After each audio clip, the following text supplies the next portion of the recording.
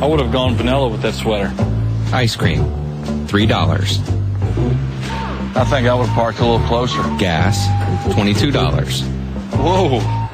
I think... Haircut, $30. What? I would have looked out for the water main. But that's just me. Monday morning quarterbacks, priceless. There are some things money can't buy. For everything else, there's MasterCard. I would have double bagged it. All right, good morning. And we're talking about priceless, not MasterCard commercials. But we're talking about our enduring commitments as followers of Christ here, the values, the things that we hold to at Door Creek Church. So I know you thought you were coming to church, but actually we're going to do a pop quiz. Okay. Got to get your paper out, pencils out. First question. Got just 4, so it shouldn't be too tough. First question. Do you know God? Do you know God? It's kind of a yes or a no question. Do you know God? Second question is, what do you know about God? What do you know about God? And if you were to start writing out what you know about God, how much of that blank piece of paper, or you're going to start taking some notes today, how much of that could you fill up? How many of those would you need before you said, well, I don't think I can write down anything more. That's it. That's what I know. Third question. How did you come to know that knowledge? And I'd say the most important question is the last one. How sure are you of that knowledge? The stuff that you say you know about God, how sure are you that that is actually true, that that's correct? We're talking about the Bible this morning. It has a little to do about knowing God. It has a little to do with that last question. This is the very first Bible I ever was given. It was given by my home church. All the 4-year-olds got it as we graduated into kindergarten. It says here that I got it July 1st, 1982. Wait a minute. That would be 62. 1962. 49. Yeah, that's right. 49. You know what they say? 50 is the new 30, so I figure I'm just 29, right? I love this new math. It's working for me.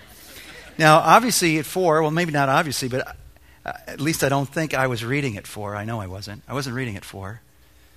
But I can tell you this book was really special to me at a young age. And one of the things that I would do is I looked at these pictures, and I especially remember this one of the crucifixion, just staring at it a lot. And it's this book that over the years, and even as a young boy, started to shape my life, introduced me to the God who made this world, the God who made me, the God who knows me and loves me, and showed that in the sending of his own Son.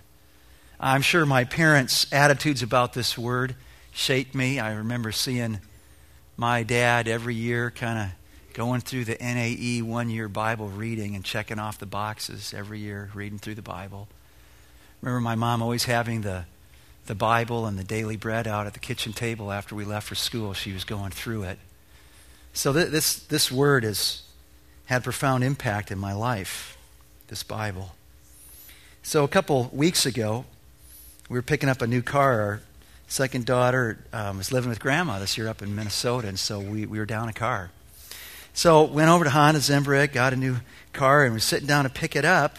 And Dave Johnson, the salesman, great guy, says to me as he slides over this blue packet. It's got all the owner's manual stuff. And he says, Mark, this is your Bible. I said, really, Dave?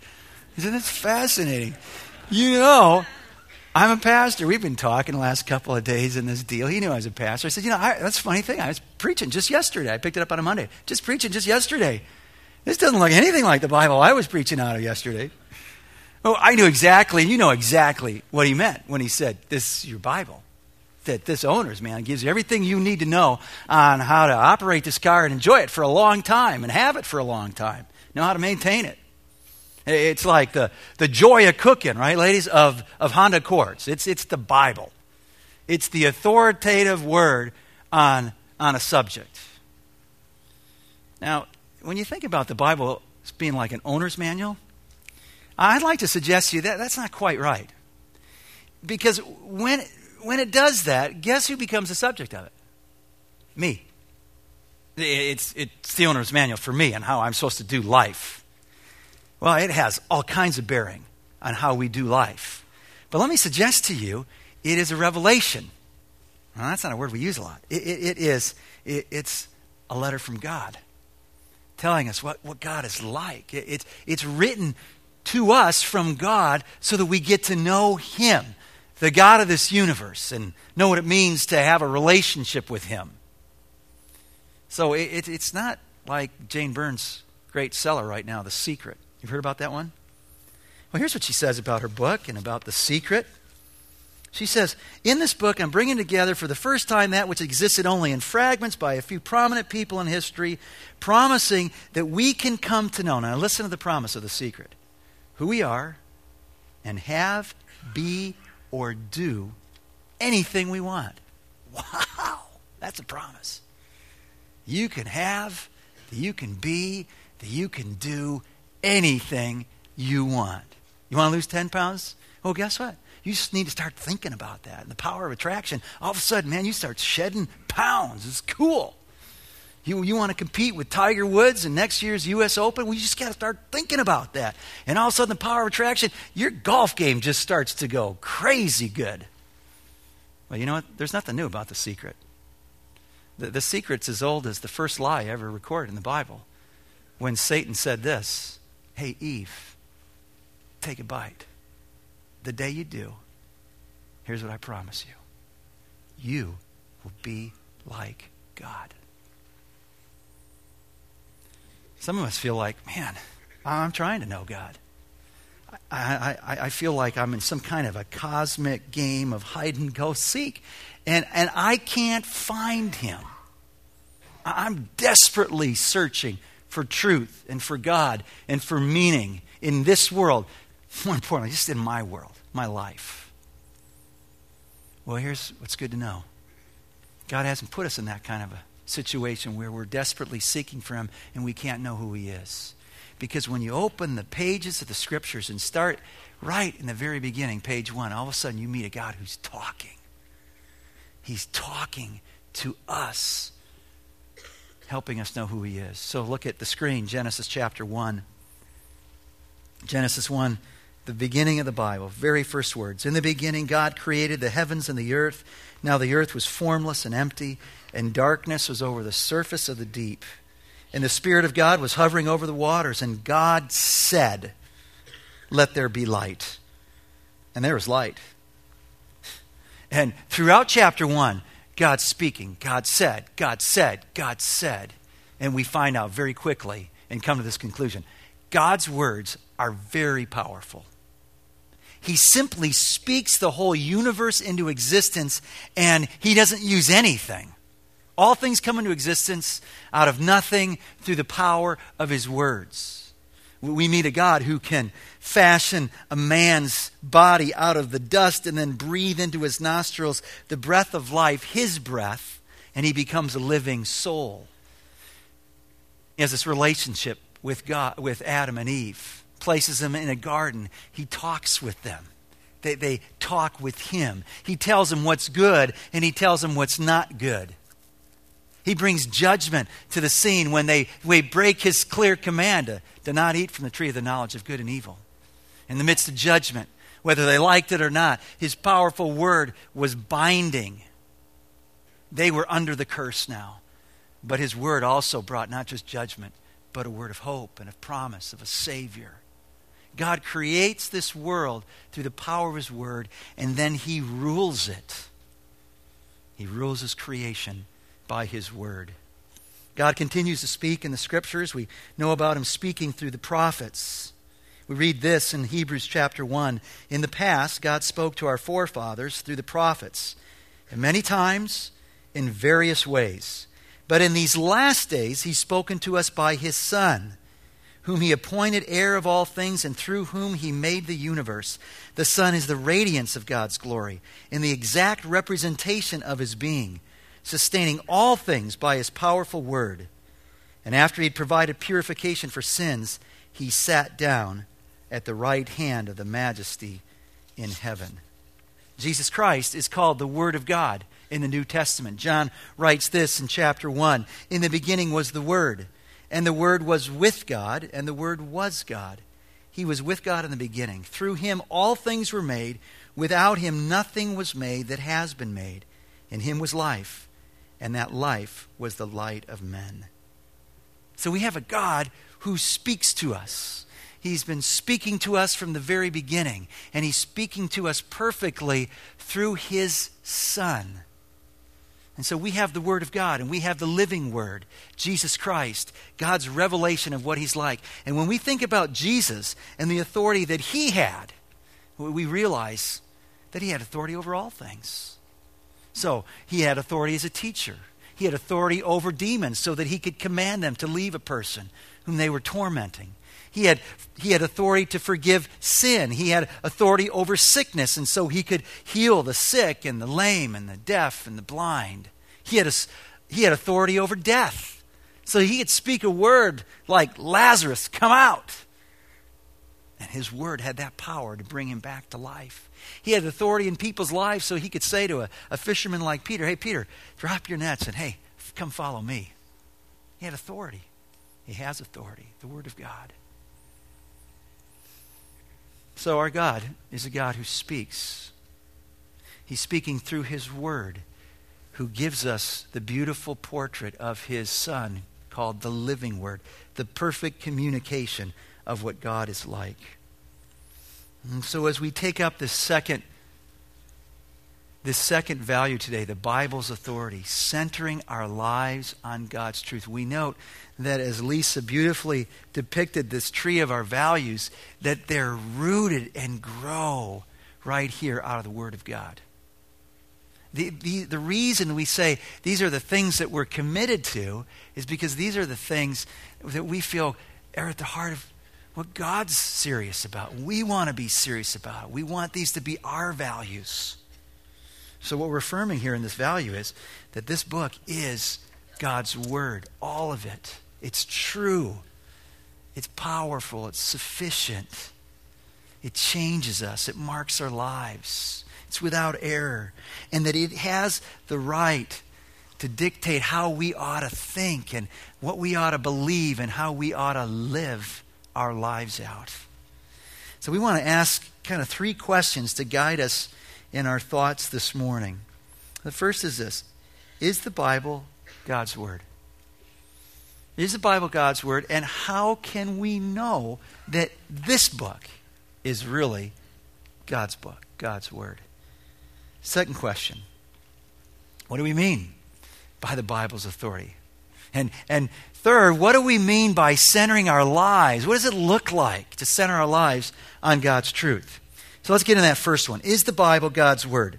And I encourage you, take out the sermon note page, because there's going to be a ton of scriptures that we're going to go through, and it's important that you write these down and that you go back and look at them, because we don't have enough time to look at all of them in depth. But the first one we are going to spend a little bit more time on, and I'll get to that in just a second. So, first of all, the question: is the Bible God's Word? Well, one of the things we want to say is it claims to be God's Word. The phrase, "Thus says the Lord," it's a phrase that shows up 416 times in one of our modern translations. It's usually associated with one of the prophets who has been given a message from God for his people. And he says, as he gives it, this is what God says. Listen up. This is pretty important. Thus says the Lord. The Bible claims to be God's Word. Look at 2 Timothy 3:16. I invite you to turn there in your Bibles. You'll find it on page 843. 2 Timothy 3:16 and 17. Probably the most important passage in the Bible, on the Bible. Okay? 2 Timothy 3:16 and 17. Here's what it says. All Scripture is God-breathed and is useful for teaching, rebuking, correcting, and training in righteousness, so that the man of God may be thoroughly equipped for every good work. The word Scripture shows up 51 times in our New Testament. Each time it's used, it's in reference to the Old Testament, 39 books of the Old Testament. Paul's saying that all of that Scripture is God's Word. In 2 Peter 3:16, write that verse down. 2 Peter 3:16. Peter's now talking about the Scripture. And he says that all of Paul's writings are on a par with the Scriptures. He assumes that what Paul is writing, he explicitly states that it's Scripture too. And when we come to this word God-breathed in 2 Timothy, I hope what's ringing in our ears is, hey, the breath of God, God-breathed. That's like Genesis 1. Remember when he breathes into Adam, he becomes a living being. The Scriptures being breathed out by God, they come from him. They are filled with the power of his breath that brings life, as it did to Adam. It's associated with his words that come through God breathing out, as I'm breathing out words to you right now. This Scripture, all of it, Paul says, is God's. And it is useful. If you got your Bibles open, one of the things he just told Timothy in verse 15 is, these are the Scriptures that make you wise for salvation. They're Scriptures that can save you. And here he says in verse 16, they're useful for teaching. For teaching us about God and who he is and what it means to have a relationship with him. Teaching us what it means to love our neighbor as ourselves. Teaching us what it means to have a healthy self-regard, understanding who we are as created in God's image. Teaching us how to do life together, whether it's marriage or family or in the work setting or in the classroom. It's teaching us. It's teaching us how to stay on the line of God's Word, letting this Word be a lamp unto our feet and a light to our path. It does that. But then it says, it also rebukes us. Well, that's when I got off the path. And then the Word, through the Spirit, starts messing with my conscience in a good way. And it says, hey, buddy, that's not right. You've gotten off the path. The Word does that. It rebukes us. And then it corrects us. It says, hey, here's the path. Here's how to get back on it. Go this way. That's the way that you want to go. Don't take the shortcut. And then it trains us, it says, trains us in righteousness so that we live out a life that is right before God and before our brothers and sisters.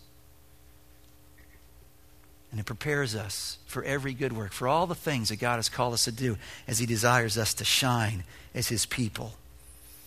2 Timothy 3:16, huge. All Scripture God-breathed. Well, how did he do it? 2 Peter 1:20 and 21 tells us how he did it, how he's given us the Scripture. Above all, you must understand that no prophecy of Scripture came about by the prophet's own interpretation. For prophecy never had its origin in the will of man, but men spoke from God. How did it happen? As they were carried along by the Holy Spirit. So when we have Isaiah's prophecy, it's because Isaiah, through the superintendency of the Holy Spirit working in and through his life, gave us the very words that God wanted us to have. He didn't deny Isaiah's prophecy, his personality. He used the language that he spoke, Hebrew, to write it. And he's given us his word. Jesus says this about God's word. John 17:17, very important verse. Sanctify them in truth. Your word is truth. John 17:17. So why do we believe this book is God's book, God's word? Well, because it claims to be. We can think about other reasons why we believe it. There's incredible manuscript evidence, like no other book of antiquity. The kinds of copies and manuscript evidence that we have is staggering. There are the grand themes and the subject matter of this book that makes it pretty clear this is about God and about being godly and having a relationship with him. There's the way that God has preserved this book as it was written over 1,500 years that we go, it's certainly a divine book. The fulfilled prophecy of all these messianic prophecies fulfilled in Christ, the probability is staggering. The unity of these different authors giving us this cohesive, united theme of God redeeming a people to himself through Christ, all for his glory. And it's the kind of stuff, as you think about it, it just blows your mind. Or at least it did this guy. Check it out.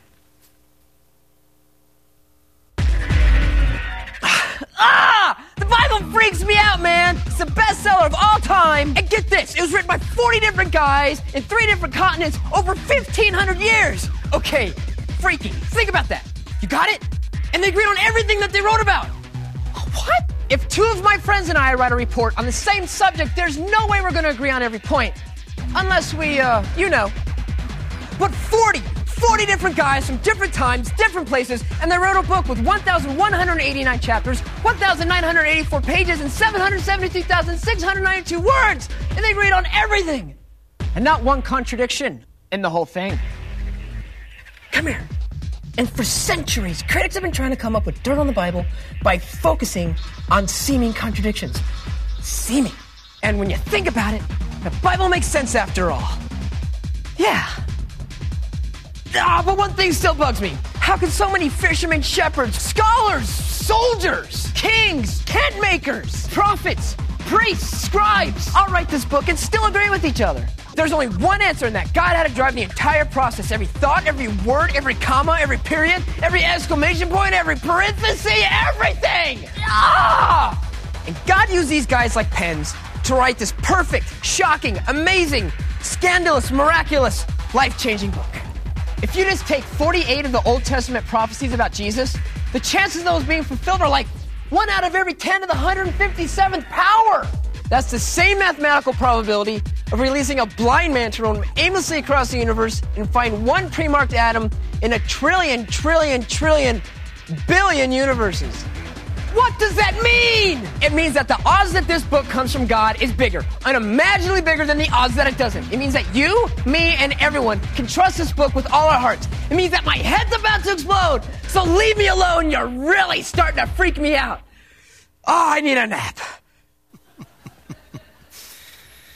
Now, I really thought, for a long time in my life, I think maybe I've got ADD. And then I saw this video and I think, I'm sure I don't. Now, I call this guy the Mohawk Man. And we're talking about how do we know? How do we know the Bible is God's Word? And I'm here to tell you that these facts that we've been talking about, the unity of Scripture, written over 1,500 years by 40 different authors from all different positions in life, in different languages, in different cultures, the staggering probability of fulfilled prophecy in Christ, that you can't conclude that the way that we come as Christians and Christ followers to believe this is the book is we logically conclude. It's not that it's illogical, it's not that it's irrational or unreasonable, but that's just not how it works. And so if you're a person here, I understand if you're saying, I don't know about Christ and I don't know about the Bible. I think there's a lot of stuff out there that claims to be of God, and this may be one of many, or this, I just don't know. Well, here's what I know is that those of us here who believe in this Word of God, it happened through the reading of the Word of God. It happened through the work of the Spirit, confirming in our own hearts that this is true. It's not like the Spirit one day wakes you up and says, hey, you know that Bible that's collecting dust there on your bookshelf? You ought to read it. It's the real deal. No, it's actually in the reading of it that the Word rings true in our own hearts. Listen to what the Scriptures say about this very point. 1 Corinthians 2, verses 13 and 14. This is what we speak, Paul says, not in words taught us by human wisdom, but in words taught by the Spirit, expressing spiritual truths in spiritual words.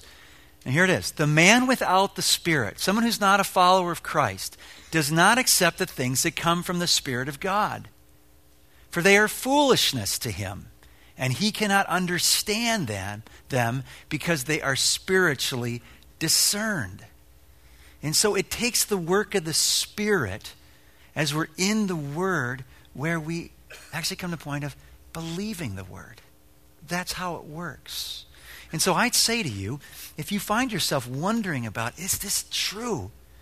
the best thing to do is not look at all the evidence for why it's true. Actually, read it.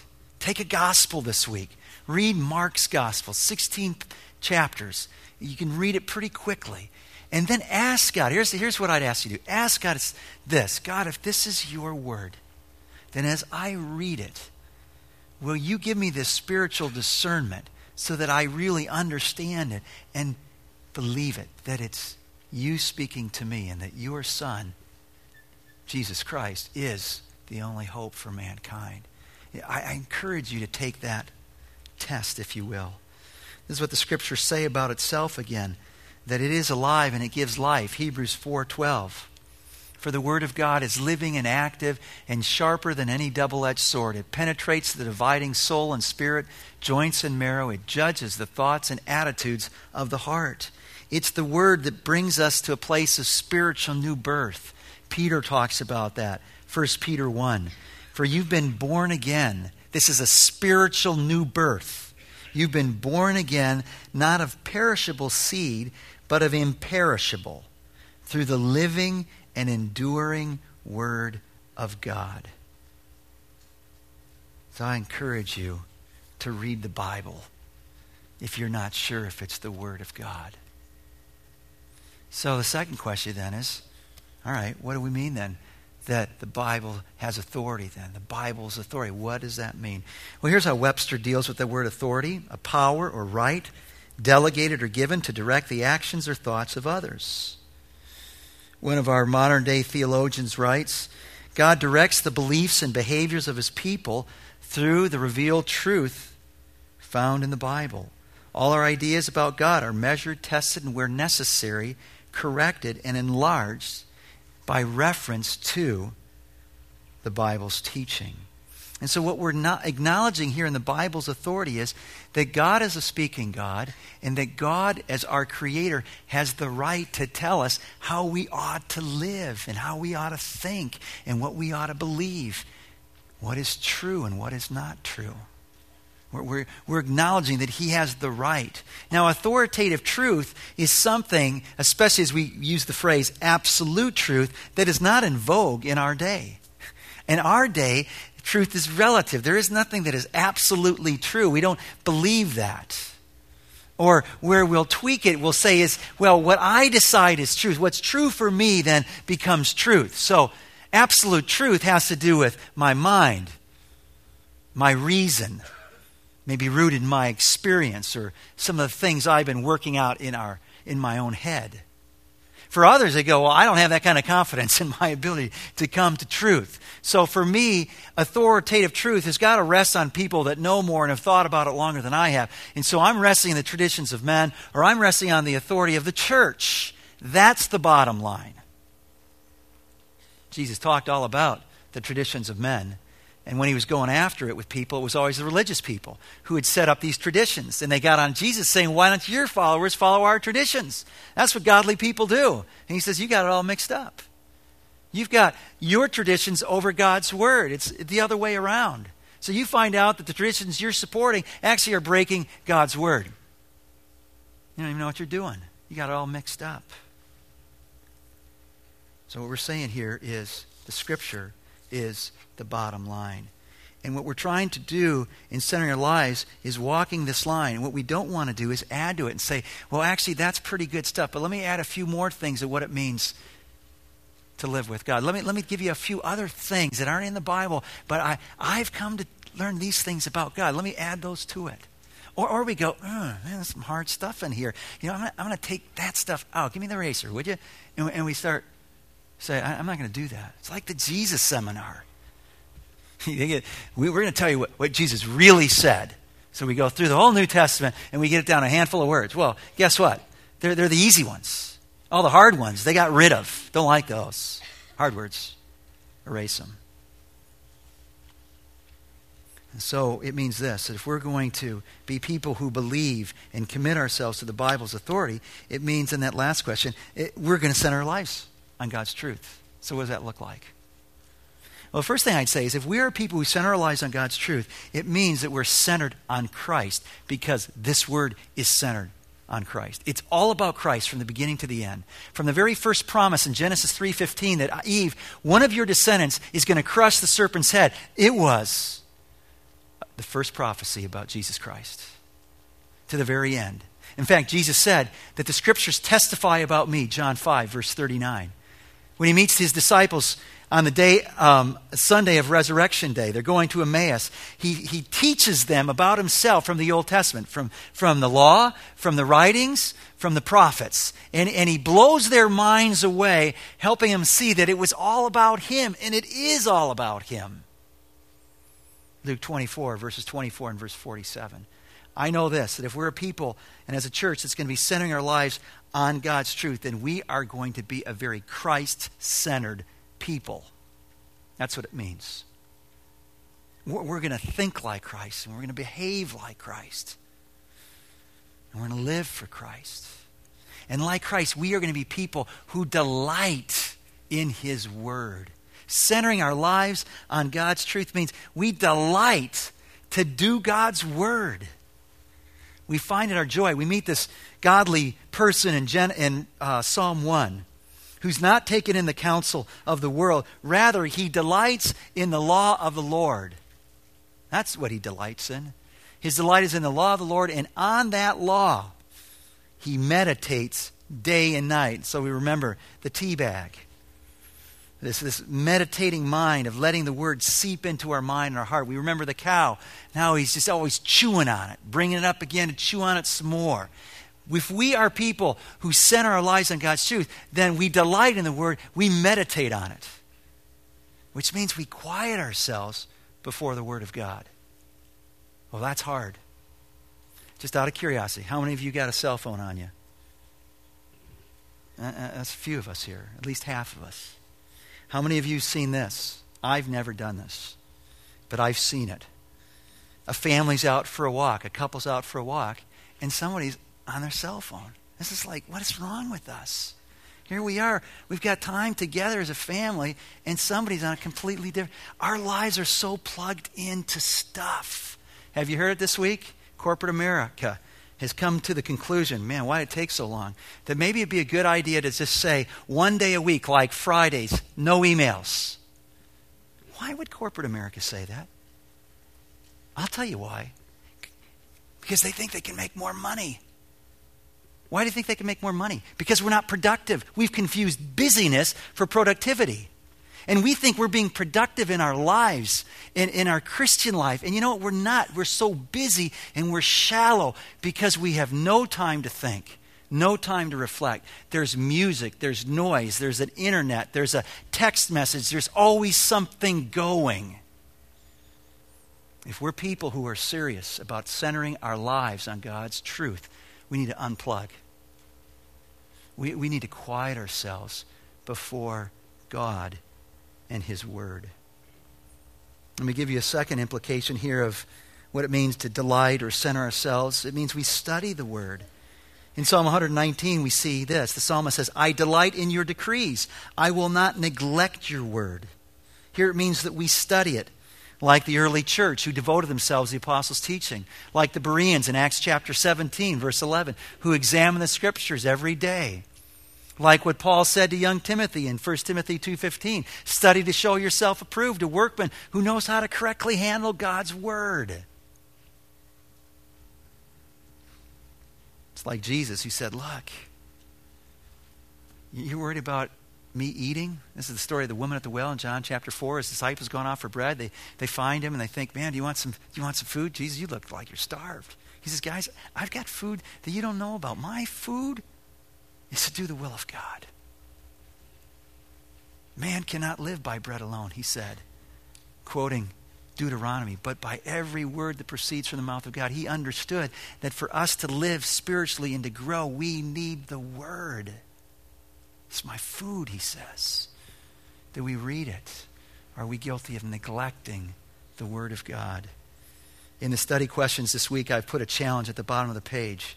For some of us who just, that's not our pattern. I say hey, take 10 minutes a day this week to start reading God's word. Just start reading it.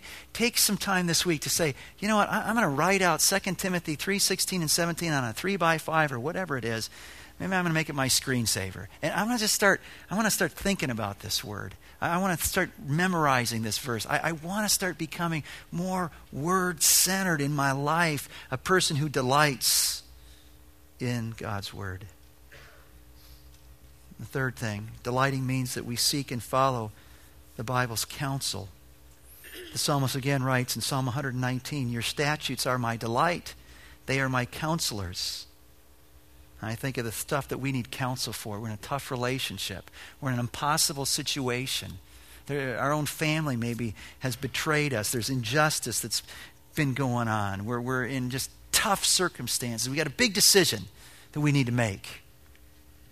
And what we do is we go to friends and we tell them our circumstances, and then we end it like this. What do you think I should do? Or we say, what would you do? And let me suggest, that's not the right question. If we are people who are centered on God's word, the question we want to ask in those situations is, how does God's word come to bear on this situation? So I want to go talk to someone who knows God and who knows his word, because I don't want to know what anybody thinks I should do. I want to know what God thinks I should do. So I want to talk to somebody who can help me know, how does the scripture come to bear? How does the scripture come to bear if your husband's not here this morning and you're going, man, this is hard. I'm a follower of Christ and he's not. Well, good to know. 1 Peter 3 talks about that very situation. You ought to read that. That's a word for you. Well, what do you do when your own family's betrayed you? You find yourself where injustice has been served. Well, you know what? You ought to know and reread the story of Joseph. Genesis 37 through 48. It's a great story of God being with a person in an impossible situation.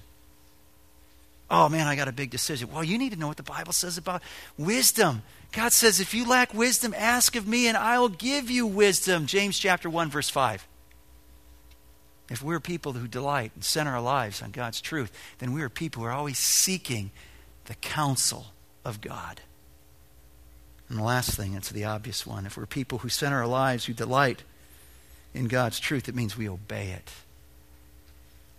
What did James says? Don't just be a hearer of the word of God and so deceive yourself. You got to do it. And that was Jesus' passion from the beginning to the end.